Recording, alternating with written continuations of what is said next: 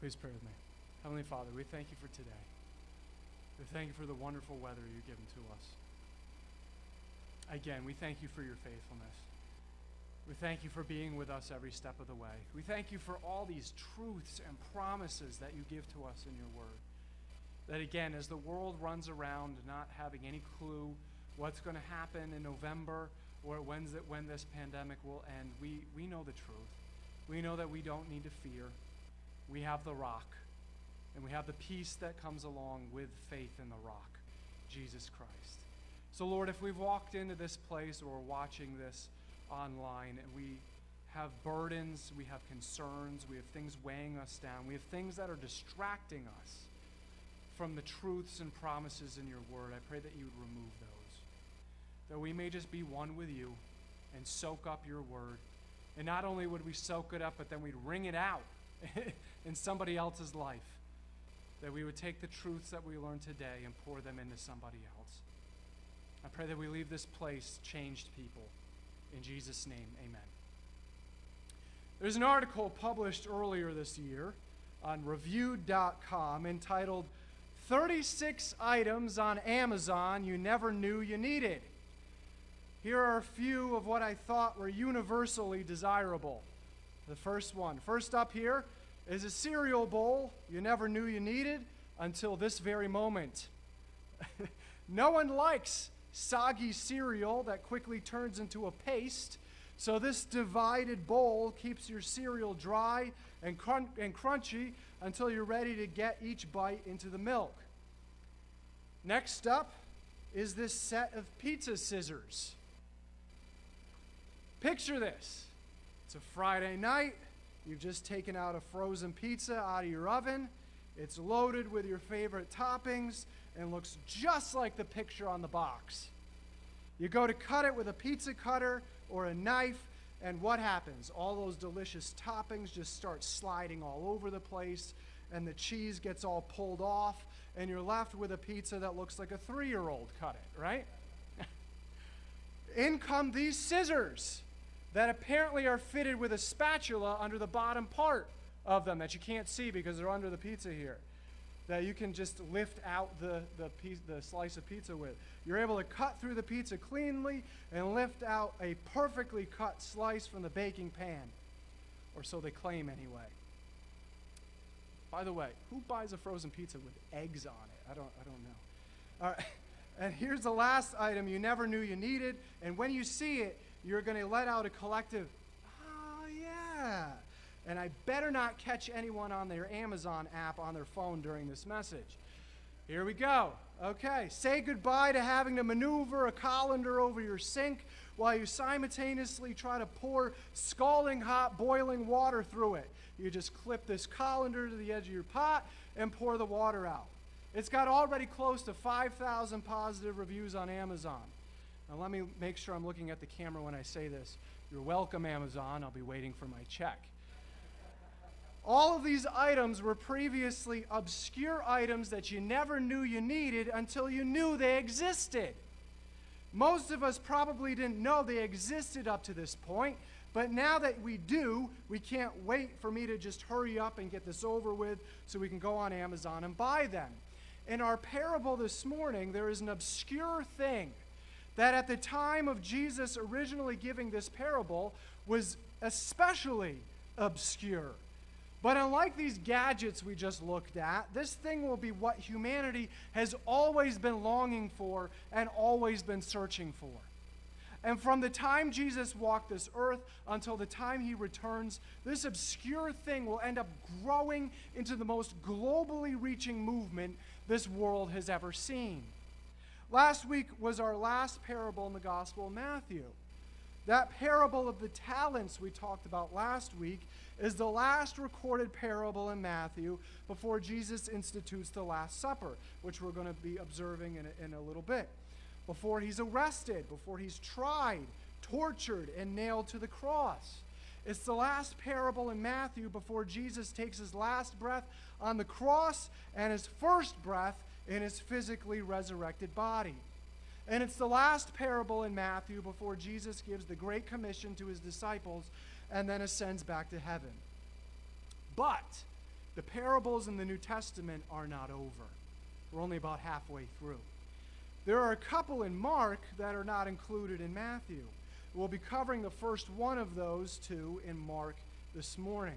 Mark starts out this parable with a famous line that clearly labels that what will follow will be one of Jesus' parables. If you brought your Bible with you, turn to Mark chapter 4. If you didn't, there should be one located in the pew in front of you. Please also turn to Mark chapter 4. It's the second book in the New Testament. If you don't want to do that, I'm sure you brought you a smartphone with you. Look it up in your favorite Bible app.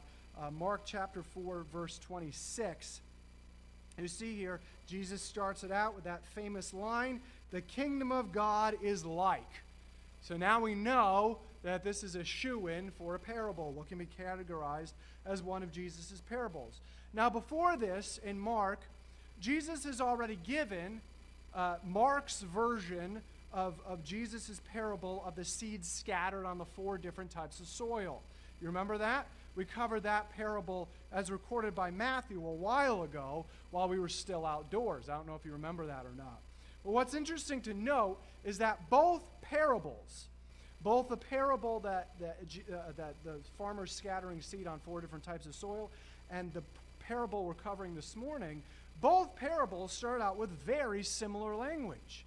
In Mark's telling of the previous parable, he says, listen, a farmer went out to plant some seed.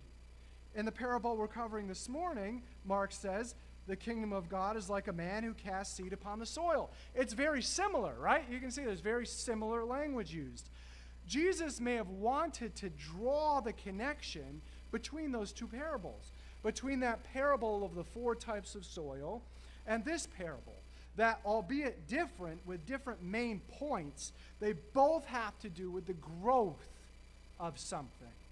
With the parable of the 4 soils, right, it's the growth of the gospel message or the lack thereof within a person's heart. With the parable we're talking about this morning, it's a different kind of growth. The growth in this morning's parable is of what Jesus exactly opens up the parable with, the kingdom of God. The kingdom of God is like. And then he's going to go on to describe the kingdom of God, or one aspect of the kingdom of God. As we well know, as we've been going through these parables, when Jesus opens up a parable with, the kingdom of God is like, what he's then going to be talking about in story form has something to do with his future millennial kingdom that he will establish on this earth. In the parables we had been talking about for about a month, towards the end of Matthew, those had to do with the first return of Jesus, which would set in motion all the other end times events, culminating in his full second coming and establishment of that messianic millennial kingdom. Now, what in the world am I talking about? Jesus' messianic millennial kingdom on earth? What in the world am I talking about? The Bible describes that at a certain point, unknown to everybody but God the Father, but what could happen at any moment, Jesus will come down out of heaven and call those who truly put their faith and trust in him for their salvation up to meet him in the air. What's very important to note is that at that point, Jesus will not touch his feet to the ground at that point. Both those who have already died and those who are still alive at that point, who are believers in Jesus, will be snatched up from the earth to meet Jesus in the air, and we will then always be with him, God's word promises. It will happen in the flash of the blinking of an eye. That's how quickly it will happen, right there. Did you even see that? Probably not, right? It will happen in the flash of the blinking of an eye, and those who thought their inherent goodness earned them heaven, or those who faked their faith their entire life, will be revealed to be who they really are, because they're going to be left back on earth. Following that moment, on earth will come a 7-year period of unprecedented judgment upon the earth called the Great Tribulation, when God will pay back the world for its thousands of years of unspeakable evil. During that time of chaos, a global world leader will emerge. whom the Bible refers to as the Antichrist, who will delude most of the world's population into believing that he's the true Messiah and that he's the Savior of the world. Eventually, he will lead the world's armies against Israel to destroy it, and according to Old Testament prophecy, he will be partially successful. There will be much death and destruction at his hands, at his army's hands. But just when the Antichrist and his armies think they've conquered God's chosen people, Jesus will burst out of heaven with us and the armies of heaven at his back. He will only need to utter one word, and like a sword coming out of his mouth, that word will annihilate those armies. Jesus will fully come down to earth at that point, set his feet upon the Mount of Olives, and establish what is described by Scripture as the Messianic or the millennial kingdom, where he will physically rule from the world's capital, Jerusalem. It's referred to as the millennial kingdom because it will last for 1,000 years. As we discussed last week, what may be part of the reward, that those who serve Jesus faithfully right now will be rewarded with opulent and honorable positions in that kingdom hierarchy, ruling under the authority of King Jesus. That millennial kingdom will be a time of unprecedented peace, prosperity, political stability, and governmental justice unlike this world has ever seen. And I think we can all yell a hearty amen to that, right? Whatever you thought of the first presidential debate this past week, I think it's pretty safe to say that this is something we all long for. On top of all this kingdom blessing, Satan himself will be bound up for those 1,000 years, unable to wreak any havoc. I can't wait. Can you? That was pathetic. I'm sorry. I know it's in the morning, but you got to do a little bit better than that. I can't wait. Can you? All right. Somebody get some coffee. Okay. But we wonder as we look around us at all this division in the world, and especially in our country, and violence and misunderstanding. And we look at ourselves and we wonder, how do we get from here to there? That's the question Jesus answers next in verses 27 through 28. And we read, "And he goes to bed at night and gets up by day, and the seed sprouts and grows, how he himself does not know. The soil produces crops by itself, first the blade, then the head, and then the mature grain in the head." We don't know what kind of scientific knowledge Jesus' listeners would have had at this point as to how, scientifically, a plant goes from seed to sprout. Most humans, for thousands of years, believed that deities had everything to do with seeds for fertility. You can go back through all the civilizations of world history and find that every civilization had a deity of fertility that they offered sacrifices to in order to have a good harvest. Baal, that Canaanite god that tripped up the Israelites time and time again, was the Canaanite god of fertility. The Greeks had Demeter as their god of the harvest, and the Romans had Saturn and Ceres. Fun fact I found out, the ground-up grain known to us as cereal gets its name from Ceres, the Roman goddess of grain crops and agriculture. Of course, Jesus' Jewish listeners hopefully attributed their harvest prosperity to the one true God. So Jesus is piggybacking off of that already inherently established belief. He's not, as some critics of the Bible might point out, being woefully ignorant, that no one has any clue as to the scientific explanation of a sprouting seed. Jesus is the one who had a hand in creating the world. I know he knows how a seed sprouts. Jesus knew his listeners would immediately connect what he was describing to attributing a seed sprouting to God. That's what he's piggybacking off of. That's what Jesus wanted to establish as theological truth when it comes to the future millennial kingdom. See, as one biblical scholar noted, at the time of Jesus telling this story, the Jewish people already had one part of the Messianic kingdom pretty firmly established in their brains, and that was this. The Messianic kingdom would cover the entire earth and would be inescapable. Nobody would be able to hide from it. And that's true. But the Jewish people simply thought that God would appear out of nowhere and that global kingdom would immediately take place with nothing leading up to it, with nothing building up to it.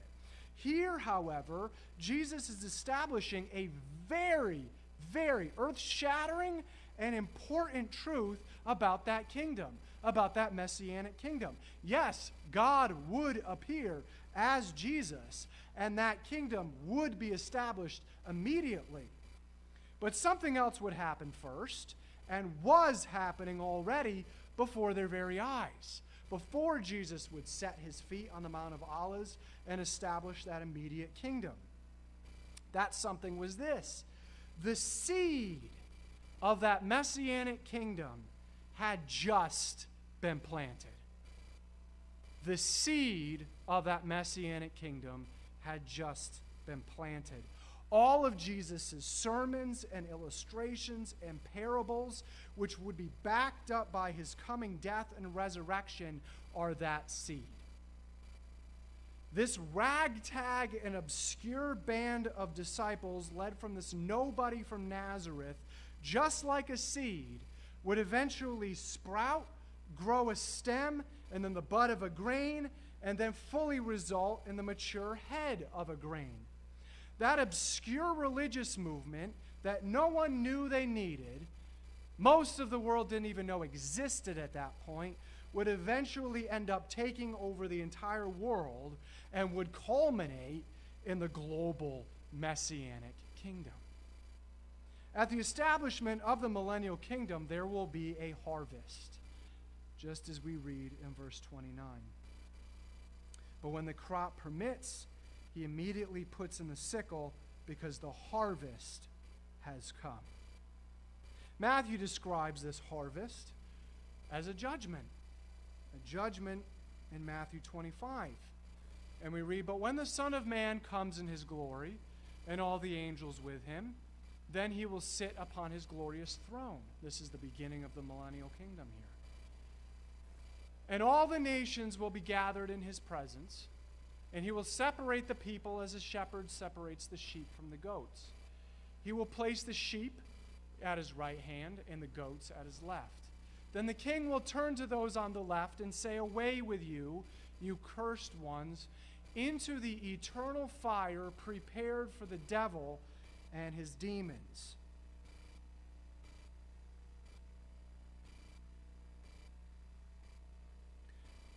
Those who survived the tribulation and survived Armageddon will be brought before the newly established King of the world, Jesus Christ.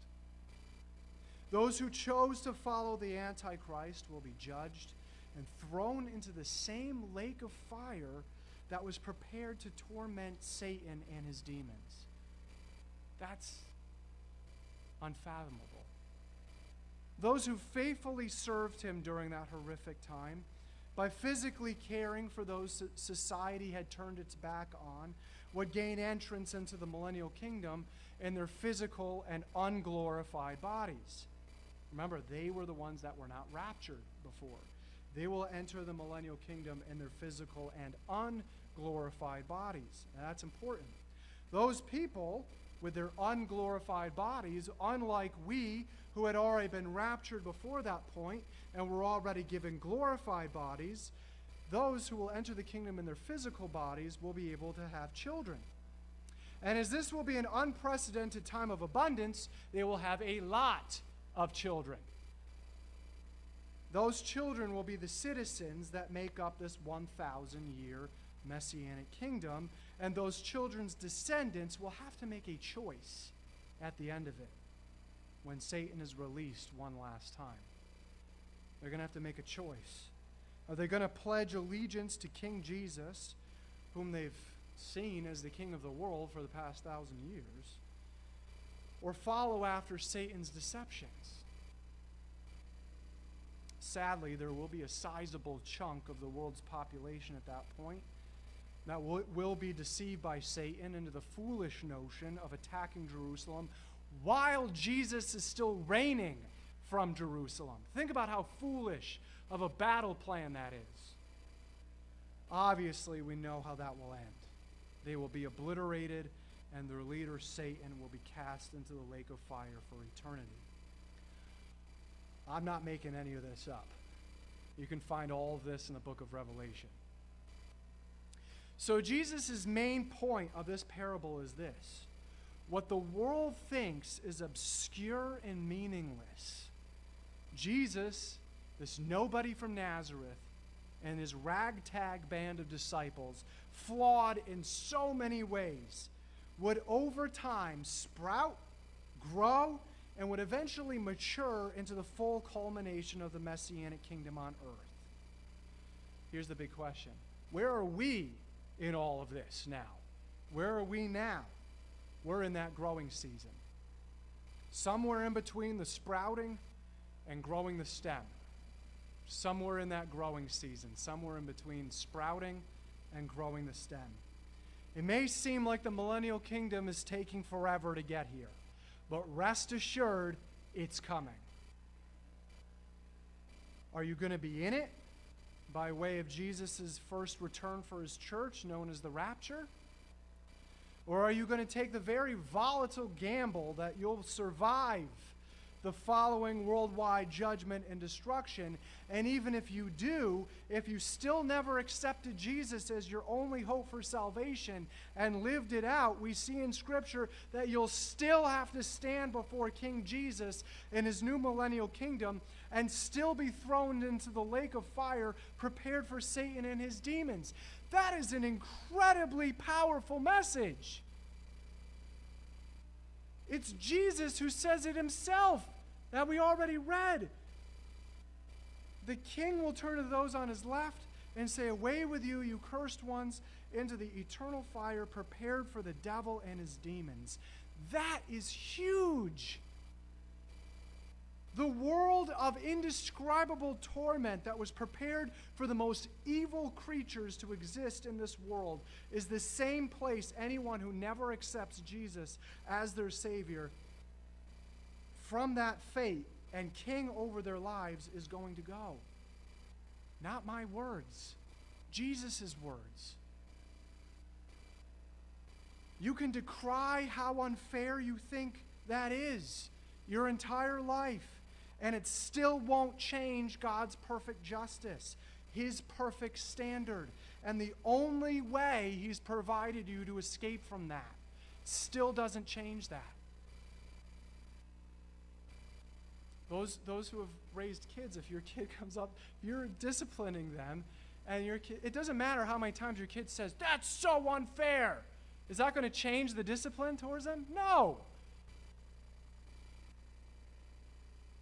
The only way of escape is to be brutally honest with yourself and understand you can never be good enough to measure up to God's standard of perfect goodness. The only way of escape is to accept that the perfect sacrifice, the God-man, Jesus, took your place and paid the sin payment of death for you. The only way of escape is to then ask God for forgiveness of your sin based on Jesus taking your place and committing to live the rest of your life for him. Because guess what? There will be a full and complete defeat of evil and darkness someday. There will be a day. There will be a full and complete defeat of evil and darkness someday. In fact, when Jesus physically died, the Bible tells us that he descended into hell to tell the powers of darkness, "You lost, I won." And then 3 days later, crushed any hope the powers of the evil one had for winning by rising from the dead 3 days later. Brothers and sisters, if you've accepted Jesus as your Savior and King, you're playing for the winning team. You know we've already won. There's no fourth quarter comeback. There's no sitting on the edge of your seat, clenching your teeth as the final seconds count down, like I did during the Bills game last week. You already have a victory. It's coming. Live like it. You already have the victory. It's coming. Live like it. The overall theme of this parable is that just as God is the one who gives a good agricultural harvest by adjusting the forces of nature to enable that, God is the one who is sovereign over all the events of this world that will eventually culminate in the millennial kingdom. He is the one who will make all of this happen, just as He is the one who made our salvation even possible by raising Jesus from the dead. Since we're not in control of what will happen in this world, as already predetermined by Almighty God, all we can do is live for Him right now. That's all we can do. That truth is especially poignant in this election year. No matter who we like or who we don't like more, and we wring our hands and we worry and fret and lose sleep and raise our blood pressure, you have no control over what will happen.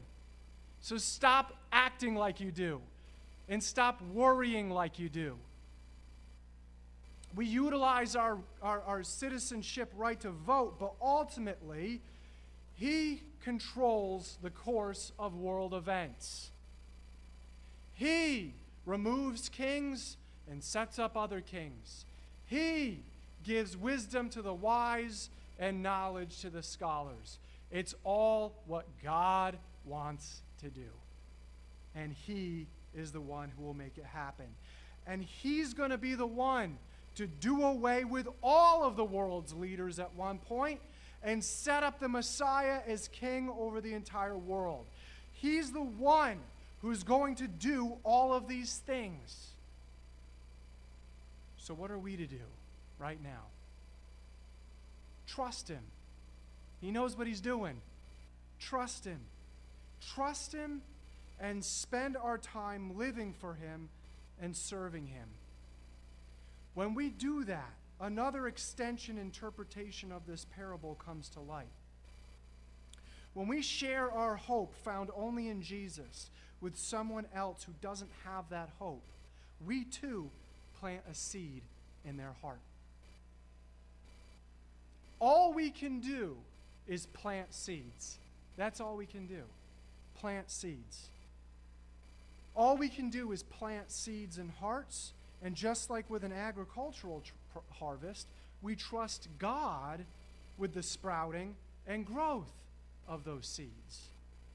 Just like how we are powerless to make a seed sprout, you can't plant a seed and clench your fists and will it to sprout. That's not going to happen. It has nothing to do with you. Just as we are powerless to make a seed sprout, except for providing the best conditions for it, we are powerless to make any spiritual seeds we plant in someone else's heart sprout and grow. We can provide good conditions for it, but all we can do is plant the seed and leave it in God's hands.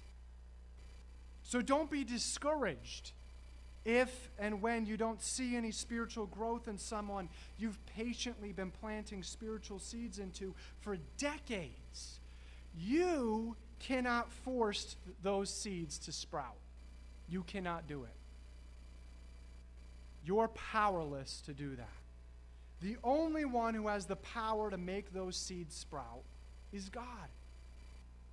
All we can do is plant the seeds and then wait, just as the farmer in Jesus' parable did, like we just talked about. Wait and pray. Wait and pray and trust that if God wants those seeds to sprout, those seeds will sprout. And just as you spent decades planting the seeds, but someone else gets to harvest that soul and finally lead that person to Jesus, that doesn't mean you can't rejoice with them. You were a fellow partner in that, because ultimately it wasn't even that person's job. It was God who was the one to make that growth happen. The Apostle Paul explains this exactly when he tells the Corinthian church in connection with the spiritual work he did and another preacher named Apollos did. After all, who is Apollos and who is Paul? We are only God's servants through whom you believe the good news. Each of us did the work that God gave us. That's all we did. I planted the seed in your hearts, and Apollos watered it, but it was God who made it grow. It's not important who does the planting or who does the watering. What's important is that God makes the seed grow. The one who plants and the one who waters work together with the same purpose. And this comes up again. And both will be rewarded for their own hard work. For we are both God's workers, and you are God's field, you are God's building. He's talking to the Corinthian church there. That passage also describes, like what I just said, what we've been touching on week after week after week. Jesus' kingdom is coming. And when he comes back for us, he's not coming back empty-handed. He's bringing reward with him. He's not coming back empty-handed. He's bringing reward with him. So while we wait for that millennium kingdom, we work. While we wait, we work. We plant the seeds of Jesus' truth. And all the while we're planting seeds in people's hearts, we're earning ourselves additional reward when Jesus comes back for us. Guess what? It's a win-win situation. So, brothers and sisters, we got to ask ourselves the big question, what are we doing? What are we doing in light of that? Are we doing any of that? Are we joining in on any of that? It doesn't take very much to plant a seed that God can grow in someone's heart, especially right now when so many are without hope or are putting all their hope in a human president or have no clue what to make out of anything that's going on in our country or world right now. You can say a simple sentence to them as to where your hope is and why you can be so peaceful and why you can be so calm. You can explain to them how you are ultimately not going to go running scared either from this pandemic or who's going to be president or any given thing, because your soul is sealed for heaven. And when they ask, how can you be so sure? You have a wide open door. Wide open door. Let me tell you how I can be so sure. We still have work to do, brothers and sisters, regardless of a pandemic. Don't give up, regardless of a pandemic. We are not beholden to a pandemic. We are not beholden to fear of anything.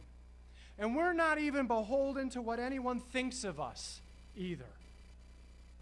We are beholden to Jesus. That's who we're beholden to. He's given us VIP passes into his kingdom, but we still have work to do. We still have work to do while we wait. Don't give up. Don't let up. Don't take your foot off the gas pedal now. We don't know when our King will return for us. Setting up everything in motion globally for the culmination of his earthly kingdom. I want to end our time with a couple of powerful prophecies from the Old Testament. I don't want to hear anybody close their Bible yet. I want to end our time with a couple of powerful prophecies from the Old Testament to make us remember that this kingdom is coming and to drive us to work for the King now as we wait for it. As my vision continued that night, I saw someone like a son of man coming with the clouds of heaven. He approached the Ancient One and was led into his presence. He was given authority, honor, and sovereignty over all the nations of the world, so that people of every race and nation and language would obey him. His rule is eternal. It will never end. His kingdom will never be destroyed. In the end, the holy people of the Most High will be given the kingdom, and they will rule forever and ever. And this famous Christmas passage For a child is born to us, a son is given to us. The government will rest on his shoulders, and he will be called Wonderful Counselor, Mighty God, Everlasting Father, Prince of Peace. His government and its peace will never end. He will rule with fairness and justice from the throne of his ancestor David for all of eternity. The passionate commitment of the Lord of heaven's armies will make this happen. Jesus already came once as a baby, as a child, and as our perfect sacrifice. Jesus is coming again to claim his right as king over the world, and with it, his never-ending kingdom of justice and righteousness. Who's going to make it happen?